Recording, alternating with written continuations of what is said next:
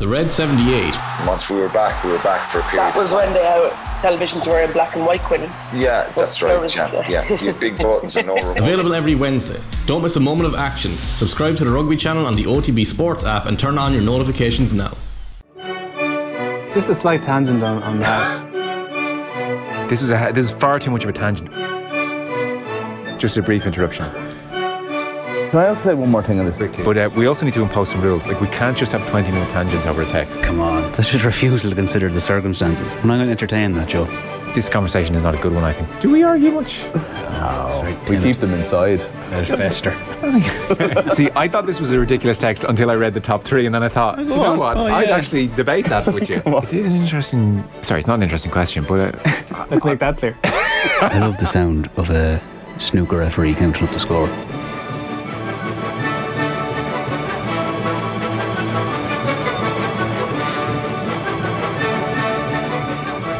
Welcome along. Slight tangent. We're excited to be here on this Tuesday evening. Somebody was in touch last week to wonder would we interrupt Ireland-Armenia coverage to bring a slight tangent to proceedings. We didn't. It's a true story. If hang on to all. A third for Ireland we might have. Nick McCarthy's here, Arthur O'Dea is here, Will O'Callaghan is here. We are up and running. This is in effect the hour given over to whatever we want to chew the fat about. Do get in touch, 53106. We're very much here in live. Or you can email us, which is very exciting. Slight tangent at offtheball.com. That's it, Joe. Yeah, I wasn't sure if it was just slight tangent. A slight tangent. He's obviously checking the emails here. A slight tangent at offtheball.com. We had emails. So, for instance, we had one which started, I am sick listening to you guys nail down City for the league. Why? Arsenal have been top since day one. They're playing amazing football, and you haven't even acknowledged they might be title contenders. Regards, Gunnar Jerry and Westmeath. Gunnar Jerry. The politeness upswung there as that email went on. No matter how crabby the email is, I'm going to regards. Like, does Gunnar Jerry really believe that Arsenal are going to win the league? No, it's where I would start with that. He knows. He's seen this before. If anyone tuned in and heard us talking up Arsenal chances in the league, They'd switch off. more than Gunnar Jerry emailing us. Jerry, the reason Arsenal have been great, and they've been. Do you know what they've been, Joe? A breath of fresh air in the Premier League this year. But they're not going to win the league. Jerry, the reason we haven't acknowledged that they might be contenders is we don't think they are. Yeah, the short version. If you're literally asking why haven't you, that's the truth, I think. Possible second place run if they keep it up. Another email. I'll get to the Kipchoge one in a second. But for instance, somebody had said, heard Andy Mitten talking to you last night about United fans leaving the Etihad at half-time. And then in quotation marks writes, bunch of pathetic babies. Discuss. Thanks, Tom. That's nonsense. Why should you just censor through that? I support your team. They don't need the support. They're grand. The desperately need support. The thought there of beating the traffic. No. You're going to get something back. You got to leverage something back for yourself after that. Is there not something though, like, are you that tribal that you can't think to yourself, okay, this is bad and United are terrible and we're going nowhere, but geez, this Haaland guy, he's pretty special. No. This is a generational talent. I might just stay here and watch this guy score 8. Not for the away fan. No, not as a fan. Not as a fan. When you're there as a fan, what's happening with the other team or any kind of, like, there is moments, right? There's moments where you'll do that sort of like, I stood up and applaud, but you just don't care about what's happening on their team because you're just living and dying by your team. Like, I don't know, I'm just thinking of the All-Ireland semi-final this year. I was there. It was like anything Kilkenny did, there was lots of me thinking on Wednesday, Thursday, the following week, like, Jesus, it was great to see TJ Reid put in that kind of performance. I might not see that again in person. But at the time, I couldn't, like, absolutely not. There's nothing in... Did you leave that early? What? Did you leave that early out of interest? Half time. Well, no, we didn't leave early, and I can't remember exactly why, but I remember specifically there was I mentioned before that there's a Killaloe guy on the Clare team who hasn't been a long time, and we were happened to be sitting very, very close to the tunnel, so there was just a sort of an element of just sort of wanting to say well done to him on the way out. But I've never seen anybody as dejected or sad looking as Shane O'Donnell as the players were coming in to kind of walk into the tunnel. That'll stick with me as long as I live. And it's funny because all the anger you might have, now, anger's the wrong word, but all the sort of disappointment you have as a person that turns up to the match to watch it, and you're thinking, oh God, so and so didn't play well, and then you see what they're actually going through, and you're like, yeah, they care about this way more than I do. So I don't really have any. Anyway, I've gone completely off topic there. Sorry, Slight tangent. No, I think leaving early is worthy of discussion, but I think the idea that you'd stay there to watch the opposition is nonsense. I'm not saying stay to watch Gabriel Jesus put a number on you. This was Erling Haaland, almost really announcing himself in a big way. Like, this is supernatural. That's the last thing United fans want to see. Yeah, But are you that tribal? Watch it on telly. Are you that tribal and pathetic? Well, he's playing for Man City for the next 10 years and going to be like winning them 10 leagues in a row. This is a disaster if you're a United fan. When I say pathetic, that you can't appreciate the brilliance. No, not like Always for beat the your away. team. But the away fans there will be, I'd say, by and large, be interested to know the number, but I'd say by and large, probably Manchester locals, or probably to a degree. Is that still the case, I guess? Yeah, for The away season fans, ticket holder, yeah. I'd say so, yeah. So they're probably, like, they're not going to hang around. Like, they're not. And as they're kind of saying on So would Monday you Night Football, leave? they can go watch Man City anytime they want. Would you leave at half time? Well, Where no, are you see, in a rush to? if I was there and it's like, well, where am I going? Yeah. But if I was a local and it's like, it's game over, yeah, maybe not half time, but What about the argument so if you're on the one hand you can't have it both ways, right? So on the one hand you're this, it pains me too much to watch Erling Haaland because I love Manchester United too much, Yeah. but I won't stay and support them when they're having a bad game. Like, which is it? it's not about supporting them. What are you going to do? Like, Cheer them on. it's over. They nearly came back into it. This It's the greatest rewriting of history I've ever heard. Beaten by the clock. Sorry, Will. You probably want to come in on Joe's trolling here, but I need to right now first, because that's the part that gets me, is the support your team, because there's lots of ways to support a team. Like, the teams get booed, and the fans will say, "Oh, you should never boo your team." There's a lot of football. I think it's mainly football, but I think GA is bad for it as well. There's a lot of sport fans who tell you how to be a fan. And it's like, you have to do it the way that I've been taught how to do it, and I've done it all my life, or else you're not a real fan. And I think one of those things is leaving early, because sometimes leaving early is a statement in itself. And I thought those fans leaving at half time, I think that there's a protest to that. I'm not sitting around here to watch my team be absolutely hammered by our local rivals because they're not putting enough effort in, or because they're not coached well, or whatever the story du jour is with Man United fans and what they think is wrong with their team. I think it's an acceptable thing to do, I have to say, if it's done for something other than like leaving for traffic. I don't know. Although traffic is pretty bad. Sometimes, like, leaving a match, you could be hours. Arthur hasn't stayed for a full match in about 15 years. No, I will stay for a full match, and I just want to put it on the record just in case. I'm not sure if they're mutually exclusive, but I saw him at the final. I can't stand booing. Final.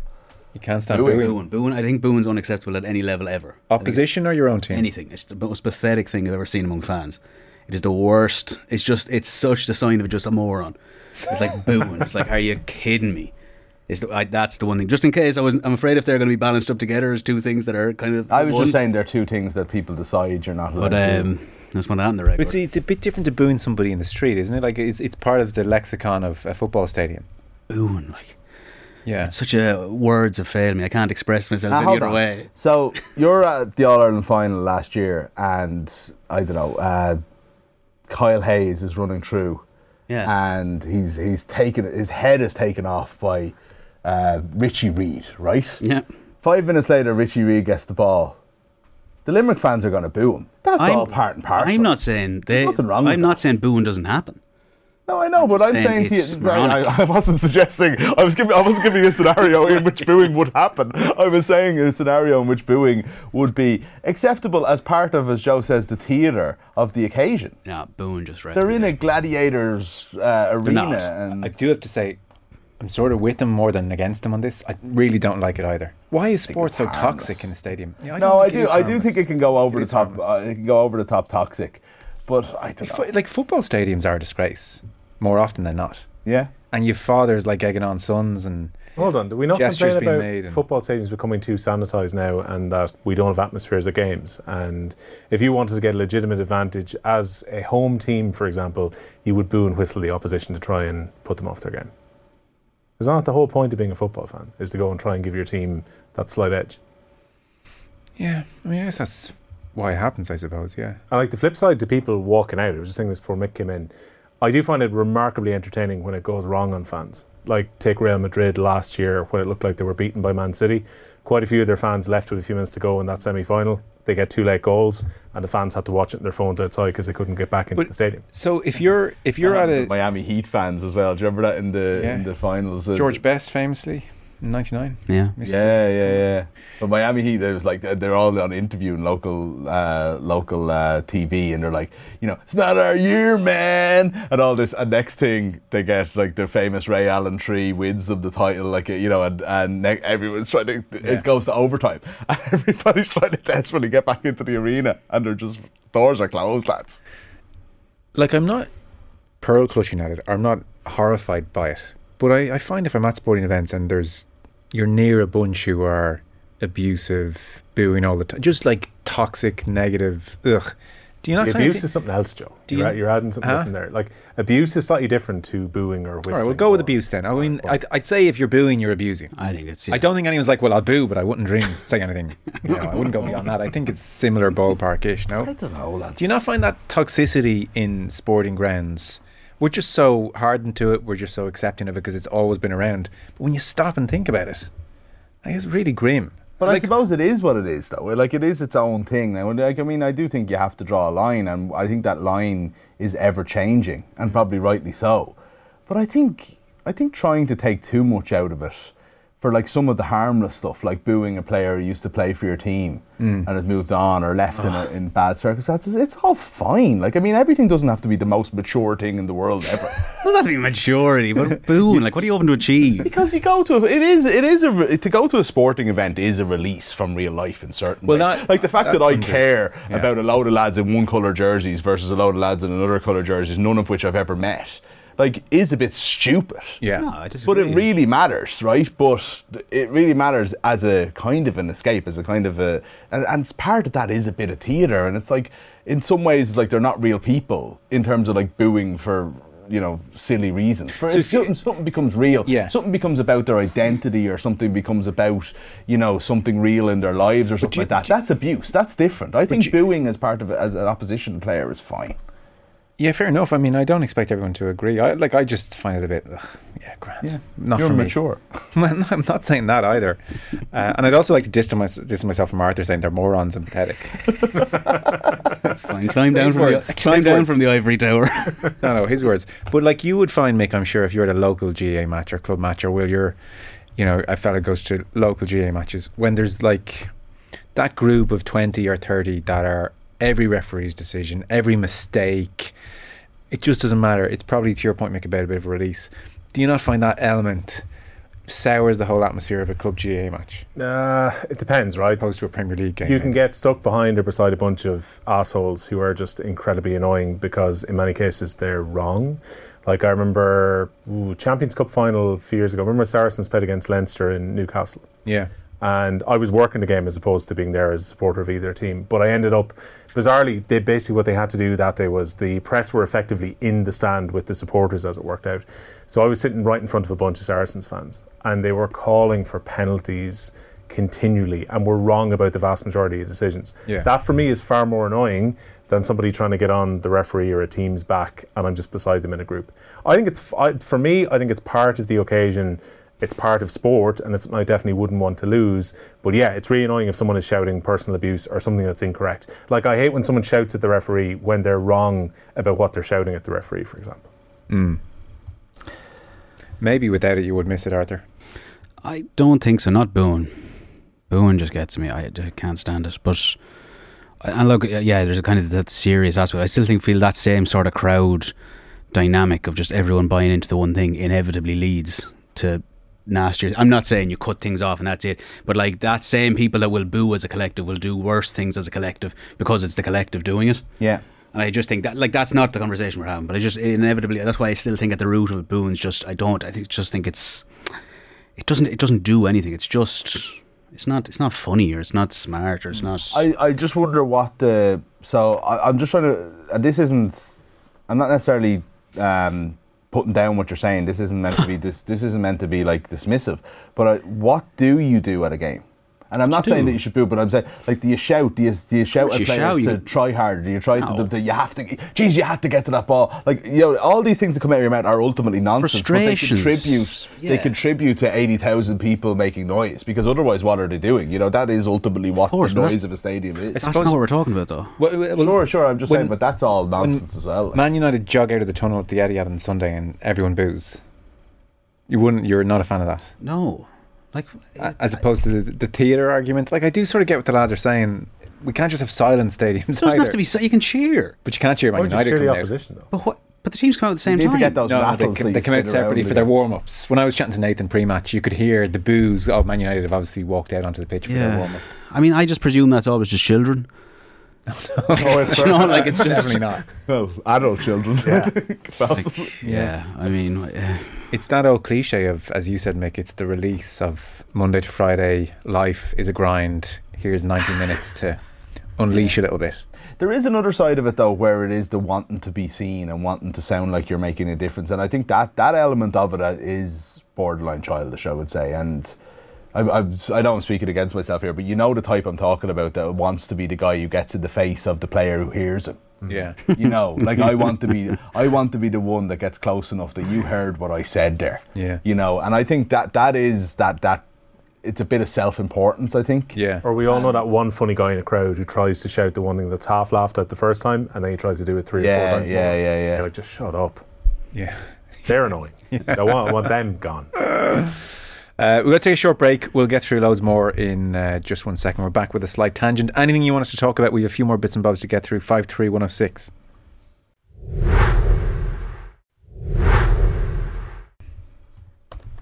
Now then, you're very welcome back. Trent Alexander-Arnold has scored for Liverpool. 1-0 up against Rangers. 25 minutes gone. Still can't defend, of course, Mick. No, score a good free kick every now and then, though. Don't be putting me into the anti-Trent brigade here, Joe. Come on now. So, we were talking there about fan culture. We might park that, because that applies to referees. We were going to talk referees, but we'll run out of time. I want to get to some other things. For instance, Eliud Kipchoge won the London Marathon at the weekend, and this happens every time there's a marathon and something brilliant happens, but it never fails to shock you when you're reminded of the numbers.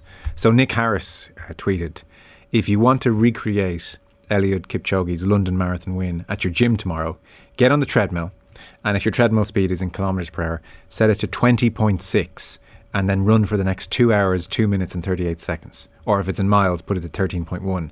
2 hours, 2 minutes, 38 seconds. And every time you see that, if you're running a treadmill at all, it just seems impossible. That's brutal. You're flying off into the wall, like. I reckon I could do it for a minute. That's not what you said earlier. I said 2 minutes earlier. Hold on, I heard 20 minutes at some stage in the preview. No. Oh no, he's saying 20 minutes at 11, I think. I was saying what I actually ran for 20 minutes, 25 minutes. We were saying 20 minutes at 11, and they're saying that's 13. Unless you're 11 kilometres, you're not going 11 miles. No, kilometres. Okay, sorry. That's not right. I think that's about 6 or 7 miles. Yeah, that's what 5/8 or so. But 20.6 in kilometres. I think most machines are in kilometres, so you're talking 20.6. I think your average person could do that for 30 seconds, minute. That's brutal, yeah. Pete, you're saying no? Longer or less? Less. The average person? Oh, maybe less. The average person at the gym. So I was saying, the issue obviously with Kipchoge and everyone running is that all things are relative. So if they're all doing that speed, none of them are doing that speed. You watch them and it does look like they're just out for a trot. Yeah. A reasonably paced one. But we have no appreciation. The reason that tweet always does well after every big marathon is because everyone reads it and goes, oh my God, I can't believe it. It's unbelievable. They're going so fast. Because they don't look like they're going so fast. So, and I've heard it suggested before, so this is not my idea as such, but I really do think, and every man at all of these events, the 100 metres in lane 9, the swimming pool in lane 8, somewhere kind of average human populace. We saw it with the swimming pool, though.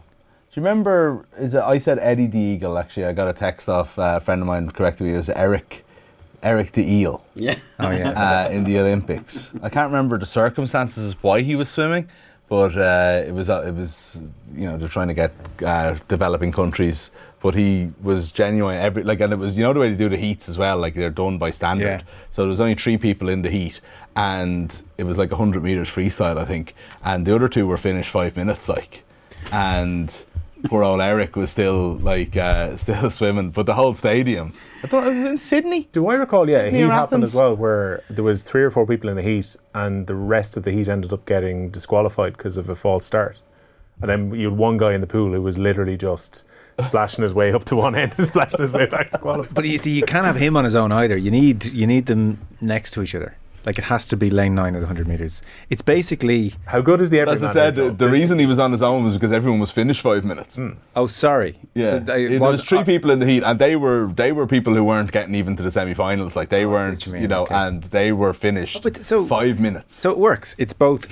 They were dried off. Like, they were but the main issue is it's one, unbelievably informative to the sport viewer. Like it's a television revolution, and 2, it's hilarious.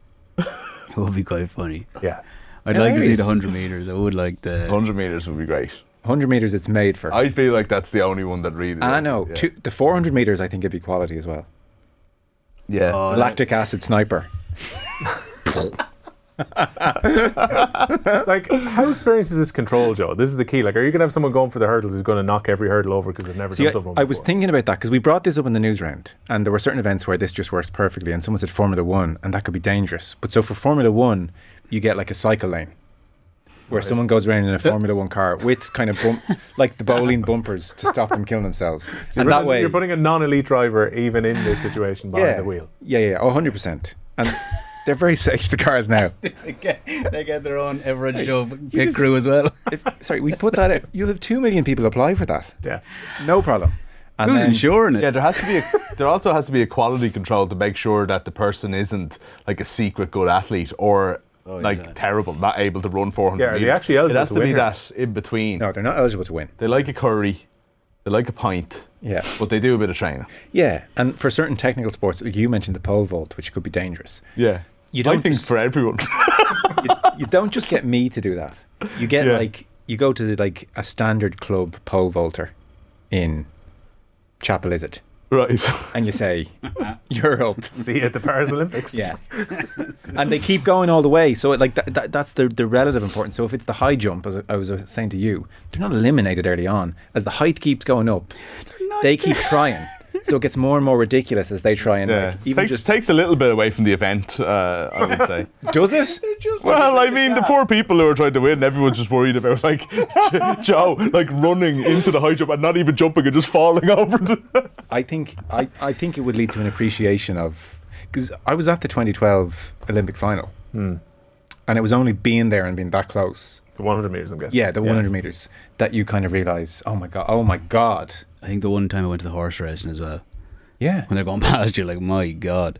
So I don't know, do you get a pony there, or surely the person's allowed to be on a horse. But that's a waste of a horse then. Look, I don't want to. That's not Well, like getting in to this animal image of cruelty. somebody going along the end of the Grand National on a pony, slowly but surely getting to the end. Yeah, obviously wouldn't work in football, wouldn't work in most team sports, but the events where it would work, I genuinely. Would you not put someone out in the wing in the Six Nations? Yeah. No. Or average showing goals in the football match. If A you big had, loose jersey. if you had time and like Johnny Sexton makes an amazing conversion, you might bring on the AIL out half and say, right, go on, try and kick that kick. And there wouldn't be that much of a difference in standard in kicking, would there? Probably not. Yeah. So no, it's more the endurance events. Tour de France. Tour de France, impossible. I think that would really show how phenomenal those athletes are, though. Yeah, well, they'd never make it. They wouldn't finish each day. They wouldn't get. They wouldn't. He said back tomorrow. I'd say they wouldn't. They wouldn't get through one day.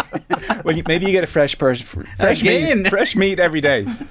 But look, it wouldn't be the focus of it. It wouldn't be like. It sounds like it would be. Sounds like it's exactly. It's like, hold on, we've got to the final. 2 world records have been beaten in the high jump final. We are down to the gold medal. They are on their 9th jump Joe as again. just 2 of them. But we have to go. We have to just. Here's Joe first. He has to do it again. It would be That's what I'm as saying. it would be as subtle as when they have the world record line in a race ahead of where the actual contenders are. The 100 meters would be on. George Hamilton would be only commentating on the race, but in the background you'd see some lad running up on the News now. Yeah. watching it from the back. And are they wearing like the proper gear, or are they doing like that Tommy Tiernan joke with the Saw Doctor I know t-shirt? they're in proper gear. Maybe they get a GoPro on their head just to add to the. That would be great. That would be great. That's a great. From the 100 meters from that perspective. Yeah. How quickly they're taking off like a car. Yeah.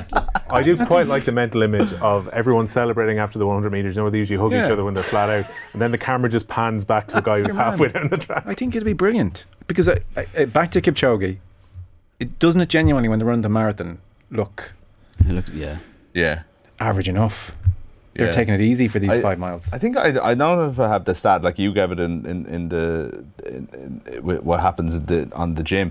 In the gym, what the hell is wrong with me? But I think it was like 17 second 100 meters was the average. Like 17 seconds is not even double the world record for 100 meters. 17 seconds is what the average Is the average every 100 100 meters of his marathon run, the one in Berlin a couple Oh of my weeks god! ago. Yeah, You know, like think about that. Like he's running every 100 meters for 26 miles in less than double the world record. because for a second I thought you said there the average person in the street would run the 100 meters in 17 seconds. I doubt it. Would they? Probably. That's not. what I'm saying. Would you beat Kipchoge over 100 meters if he's running the start of a marathon and you're just doing the 100 meters? I'd say you'd struggle. Wouldn't bet the mortgage on it. No. So I don't know if like 17 seconds. I would say is quite a fast time for an average Joe Soap. And I think we could really get good at it. Again, it would make the marathon a better watch, and you could do something whereby every 5 miles, new person in. Tag in like a relay. Yeah, to show like not only are they beating people by just a hard to fathom amount, but actually even a fresh person, they're just cutting for dust as So well. 26 people do 1 mile each. You hand the baton over after a mile. It's a bit like, the way someone tries to run along a cyclist at the Tour de France. So imagine Kipchoge's running and the next man in gets to start level with Kipchoge, fresh. It's like, how long can you stay with him? And then you watch him fall back. Add a completely new layer to the marathon and would look. Just thinking, This is going to be sold to a Danish You're like production Todd company Bowley. soon. it doesn't work in one-on-one sports either, unfortunately. You just said I'm like Todd Bowley. There you go. Marathon's not fun The enough. ultimate praise. Could you put someone in a doubles tennis match? No, I don't. You wouldn't watch that. Like, it has to be unobtrusive. I know we're talking it up here as a big central. We kind of have it in golf and nobody Yeah. cares. How does it play out in the pro-ams? Oh, good. What do you mean good? Good Nobody what? cares. Nobody watches it. No, like. look, I don't like it all the time because it can slow the play up, and often the events aren't very important. But there is quite something to watch. 9 handicap golfer, a good golfer, playing a par 3 and hitting a shot followed by a pro. Suddenly you're like, oh my god, yeah. Okay. Or Yeah, watching 9. I play with a guy who's 9 every week, and I think he's brilliant. And then you see him against Rory McIlroy. Yeah, and even watching amateurs putt compared to the best. So it kind of golf is the closest where you get the everyman of varying standards playing with pros. Somebody says, and it's a fair enough suggestion, why not get another athlete from a different discipline who's recognisable to provide a benchmark, like the lads who come over and play hurling or football on that toughest show. toughest trade. I quite like this idea, if we're going to stay in the athletics realm, that you get someone from a different discipline in the running to run, say like get a sprinter to have to run an endurance event, or get someone who's medium or long distance to do the sprint. Like we can play around with it. Why not? There's no bad ideas, but I do think you need an everyman in there. So you switch up the athletes, but also every man. Still there. What you're suggesting is the sporting version of karaoke. Mere mortals thinking they can do it just as well as the pros when they so obviously can't, says Caroline. That's precisely it. Yeah, although I don't think anyone would think that they're going to win, because otherwise why wouldn't they be No, competing? it'd be minus the hubris. Like, I think a close-up of their fear as the 100 metres is about to start. Do they get to have used the things before, the blocks? Do they get to? Yeah, no, they get to warm up, and they get, like, you give them their best shot. They get 2 weeks' notice. 2 weeks. They get the good lycra. Yeah, Boxing. yeah. There we go. That's all I have to say about that. I like the freestyle 100 metres text there, Joe, but that's sure, look. That's Sorry, 100 metres freestyle in the pool, from the belly flop at the start to the lung full of pool water at the 50-metre turnaround to struggling out of the pool at the end with their Bermudas halfway down the arse. That's Olympic gold. See, now, you put it like that and you're thinking, It's entertainment. like, I mean, it's more interesting than Michael Phelps. Well, I think it would help us appreciate Michael Phelps all the more. I think so. I think I probably appreciate him more by seeing him beating the best swimmers in the world on a consistent basis. But Yeah. I'm not saying your idea is not without merit. Thank you. Somebody here says it's a classic radio and a great idea. So, you know, you've killed two birds with one stone there, John. There we go. We'll move on. I'm curious for your thoughts on this. So we chatted about this a little bit before coming on air. So sorry, can I just interrupt there because somebody's made a very, very good point. Hang on, let me guess. Is this a reason as to why this shouldn't happen? No, it's we're using the marathon as the example, and so it says, hold on, every marathon in the world is full of random amateurs, so your idea already exists. Oh my God, which is a very fair point. Yeah. That's so true. They're all dressed up as like Mr. Blobby and stuff. We are trying to sauce this up a little bit though, where it's not just some guy that finishes after 4 hours. We're trying to make this a bit more saucy. Yeah, that's a good point. It is a very fair point. No, it's really fair. And they're finished hours, and then it's like, you know, it's back to like Gabby Logan interviews with like people at the like 4 mile mark. But they should be tracked. Do you know what I mean? Yeah. Like you pick one out, you do, and the thing is, like, imagine doing an interview with her before the race. Like, you know, how often do you train? Oh, once a week. How you feeling? Yeah, no, good. And like, build them into it, and then you've got someone running along them with a microphone, and how's it going? And it sounds like you're sending someone horrifically ill prepared to do a marathon. That's the point. It's an average person. Or it can be a club. You can get 2 or 3 in a marathon. You can get like the club runner, the average person. But it's really just to show off the brilliance of Kipchoge. It's not to demean the event. It's the opposite. 4 players were dropped from the Offaly under-14s development squad because they played in a soccer match. When did this happen again? It was earlier this year. I think it was March or April. Okay. It was tail end of the schoolboys football season. I think the reason it's coming to the news again is that the rules are almost being set for...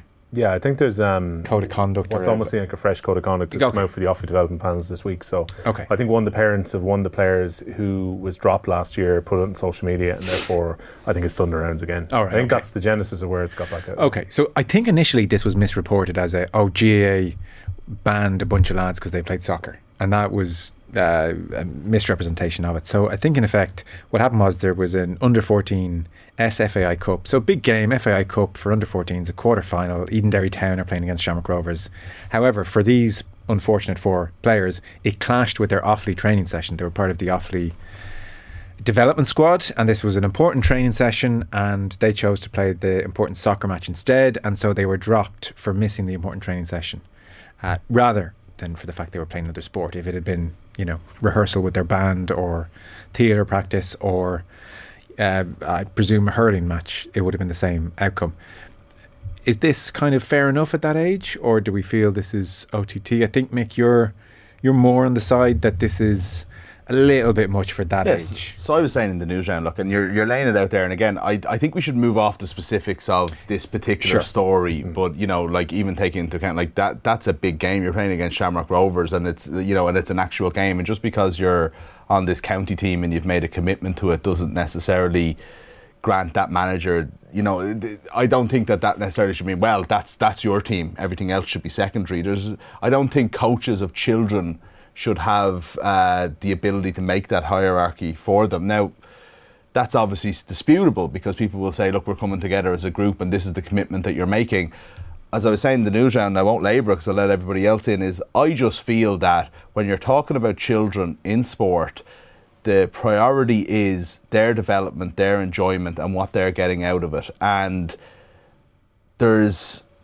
I think, as much as it's important to have that togetherness, as much as it's important to have rules to a certain extent and to do your best and to try and get the most out of it, I think ultimately you have to understand that there are varied interests and they should all be catered for wheresoever possible because it's important. And I mean, there's loads of evidence to suggest that kids are better off playing multiple sports, being involved and seeing as an older teenager maybe what their thing might be if they are at that level where they maybe have to choose. But in general, they're more well-rounded and it's just better for society, I think, if kind of kids are let find their niche rather than kind of being pushed into an early decision and saying, right, you're a footballer, head down, I want you in this group because you're going to be on the under-14 Offaly team and then you're going to be on the under-15s and 16s, then you're going to play minor. And it's just like, and that's your life. It's been decided for you. So that's just where I come from on it, yeah. all that makes perfect sense as well. I the only thing I'd be more kind of concerned about, or not concerned, I suppose interested in, is the fact like seeing it as, or not regarding it as an end in and of itself. So what's interesting to me in that is like that, so we're looking at under 14 and straight away assuming that it's how it'll develop them for under 16 or under or minor, whatever else. But it's like it's actually a thing in and of itself, and it's like it's to win at that age. It's not something just because like most of those players will never get anywhere near probably an awfully senior team. So in and of itself, it's something to actually do and achieve. And just because you're 13 or 14 at the time, it doesn't devalue that.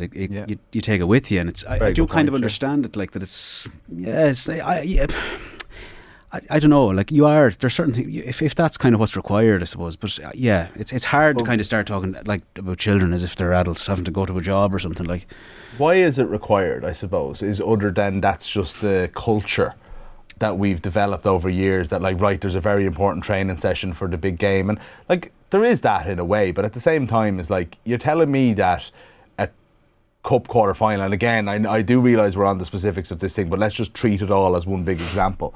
Like that, a football cup quarter final with the guys you've grown up with against Shamrock Rovers, high end stuff. Like again, just because we don't know the ins and outs of the way football works at a junior level in the way that we do GEA, I think, because it's more simple maybe and probably wider reported, doesn't mean it's any less than, and it's just like this idea that, right, you know what, you've made your decision, you've gone to get outside this team.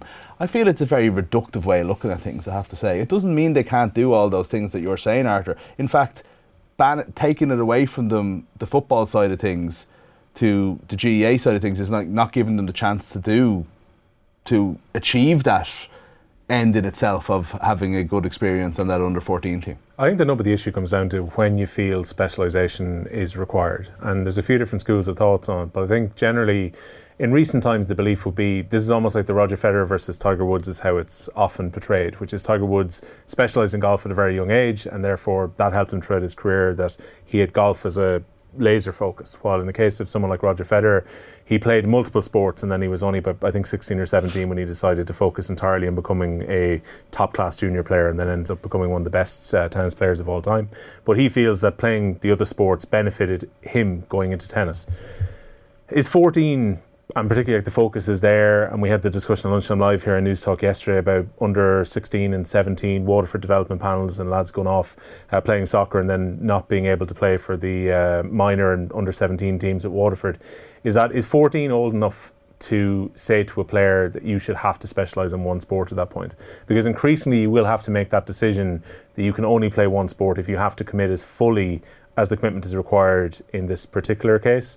Like, is 14 too young for players to be signing a code of conduct to say that they're not going to be wearing jewellery and that they're going to do X, Y and Z? Like, it's, to me, that seems very, very strong. But on the other hand, I can understand where one of the main reasons that these and to bring it back to the specific example about Offaly, that many of the parents felt it was a requirement, many supporters felt it was a requirement, was that development panels became something a little bit wishy-washy. The players went in, trained along with the county for a little while, then popped back out, and they were never taken that seriously. And now this was an idea to try and improve the quality of the development. And there is an argument to say that if you decide to commit to playing on something you opt into ultimately, you should be 100% committed to it, because are you letting the other guys down in the development squad if you opt to go off and play soccer on a given weekend? Yeah. Like, I think we all agree hard and fast rules are tricky, and you'd love an ideal world where the clash didn't happen, or for instance, if there's that many players, as in 4 in this instance, that the Offaly coach couldn't say, oh look, I'm conscious there's 4 involved in this game. Everybody, buy-in from everybody, can we move the training session to later in the evening or the next day, and if the lads are too tired to train, at least they're there and they're on the sideline, and that's it's quite a mature, agreeable way of doing this. Communication is exactly what should happen, because I think in this case Tullamore Rugby Club and Edenderry Rugby Club had to move around some of their underage fixtures, because again, some of their best players are naturally going in, and you don't want to be going into a game where you're losing, say, 3 or 4 of your best players because development training is on a Saturday. And so, like, I'm not talking about the Offaly case here. I don't know the name of the manager, I don't know anything about the specifics, so I'm making a broader point here. I don't think what you want in those instances is somebody who's in any way militant when they're in charge of these things and immovable. I think you want flexibility when kids are involved. But I do think, and 14's getting pretty close to it, because I played soccer and GA very seriously in my teenage years, a lot of them. And it's around that age where you do kind of have to prioritise, and you do have to say, well, we're old enough to make a commitment to each other. Training sessions are important. Are we all going to be there unless there's a good excuse? Yeah, we are. And so I take Mick's point entirely, and it's unfortunate. But I think if it's at the level of inter-county as opposed to, say, club, like I think if a club manager turned around and said, well, you're off the club team now, then that club manager would want to have a serious think about him or herself. And, you know, I think there'd have to be an intervention to say, cop on. But when you're kind of at representative level, be it in soccer or inter-county, that's kind of an extra demand here. Like, you're the best of those around. So if you're not going to make training, well, what do I say to the other 25 lads who are here every single week and you're playing a soccer match? So I think it's unfortunate they're kicked off for good feels a bit extreme, but I can see how, well, look, you're not playing the match now next week, or, you know, there's got to be repercussion. It's just, unfortunately, that's the real world, isn't it? Yeah, but like, you think we all have to missing make training choices for like a valid sporting reason because you do play for another team, I don't think it lessens your commitment. It just means you have another commitment. And like, there's lads who like go like, well, probably at an older level, but like you'll like not be training because they're not that committed, or they're off drinking or whatever, and like, but they're good, and the manager puts them back in. That's where you have an issue with the group. I don't think you have an issue with the group because guys are off playing another game. No, it's a very genuine excuse. They're all friends as well. Don't forget that. Where would that end, by the way? Because I take your holistic point very seriously. What if they said, well, look, I've got theatre rehearsal and it's you know, we've got opening night tomorrow and I need to be there, or someone else says, look, I'm in a band, we're after getting this great opportunity to play a gig. Why are they less important than sport? They're not. You know, so they're not. I just think that so we you have to have. If you're a coach, you'd have to draw a line. I suppose somewhere. My point is that you have the starting point of acceptance and not of, look, we're 100% not talking about Offaly here. This is the example that brought. No, but it's important to say that. It's not just from covering our backs. It's important to say that because we don't know the situation. No. But we do know this, and there's a text in there that this doesn't just happen in GA. It happens to GA teams as well, and that's fair, right? But you have to remember that there's a lot of this that comes from coaches. You know, there was who was saying this recently. There's like coaches who think they're Pep Guardiola, you know, power trips going on. And it's like, and they think their team is the most important thing in the world, and you know, winning is important for these kids, and it's more important than it's for them. It's not for the team, you know. And I don't think that's that widespread, but we see it a lot, you know. And I just think surely our starting point is, right, what are you interested in? What are you passionate about? You're interested in both theatre and football. Right, they're your two things. Let's see what way it goes. And you know what? For your sake, I'm going to do what I can here. But ultimately, it will come to a point where we have this kind of clash that's not workable, right? And then you make a decision. But that's not the first time it happens. That's not when you make that decision. Or a match versus training, for example. You know, it becomes a point where it's just, do you know what? This other thing you're doing means that you can't contribute to this group. That's, I think, where you draw the line. I think that's an easy enough case-by-case basis. Yeah, I think there's also an argument to be made about development squads particularly, because this is what it comes back to, and the discussion on Lunchtime Live was about development squads to a large extent as well. You could argue if 3 or 4 guys are away for whatever reason, that should give an opportunity to 3 or 4 other players to play, particularly when at that age level you're meant to be playing blitzes as opposed to playing competitively, and you should be making full use of your panel. There's definitely an argument to be made that coaches should be understanding of it. Like, I think in the case that we're talking about right now, certainly the feeling from the coaches was that they hadn't got a reason which was required within the code of conduct which was signed up. But the reason the players said that they couldn't give the reason was that they were afraid that if they said they were going playing another sport, that would be frowned upon by the management. I think it should get to a point where a management can have a mature conversation with the player or their parents and make a decision for what's best for the kid. Because it's bad for, you know, ultimately these are children. For children to be missing out in sport and a chance to play with their mates over this. You know, it should be avoided some way. A few texts in. I was a coach with the County Minors for a few years, and a week before championship, our goalie told us the local League of Ireland under-17 soccer club told him if he played for us, then he'd be dropped from the soccer club. He didn't talk for us. We didn't go to the press. We accepted the young lad's choice, despite the fact we never made anyone make a similar choice. Happens in every single sport. We lost lads that year to soccer and rugby after pressure from their coaches. Didn't take to social media, go to the press. You seem to only hear about it when it's an issue with the GAA. Yeah, I think it's probably all sports. And again, we were making clear as well, I don't think the GAA were anti-soccer. They were just anti-not committing to us. And it wasn't the GAA, it was the GAA team in question. I think that's probably important as well. No, it's not the whole, it's a Garrison game you're playing, how dare you. It's not that. It's every team wants to almost mark their territory, you know. You were talking earlier about the power and control that comes with being a coach in the Women's League in America. Well, very different to this, but I'll continue the text. Then to give that coach of the under-14s team a bit of a pass on the soccer match feeds into the control thing. Let the lads do the thing they love and not be afraid of their coaches, says AJ. Oh, it's such a different situation, AJ, to what's happened in America. I think that we can't draw too much into it.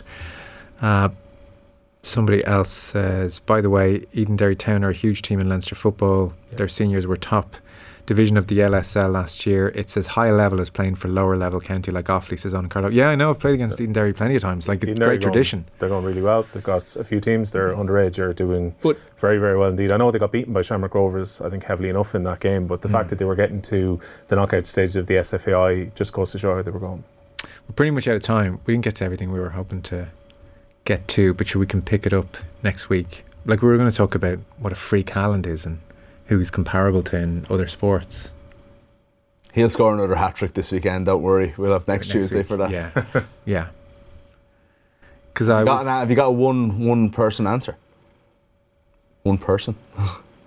No, I was saying what I said to you, which was, we're all sitting around going, God, have you ever seen anything like this? And a part of me is thinking, well, like, yeah, we just saw Messi and Ronaldo. Yeah, so I would add the original Ronaldo in 96-97 when he was breaking all sorts of records and was incredible before his knee popped in 98. Yeah. But he was... Haaland feels like he's created to be the perfect footballer. I'm not saying that he is the perfect footballer. I would still prefer a Messi. I'm not arguing he's the best of all time, but he just feels like a unique athlete who's also good at scoring goals. Nevin said last night, if you take the best attribute of all the best strikers and just funnel them all into him, he's sort of the best at everything so far. Yeah.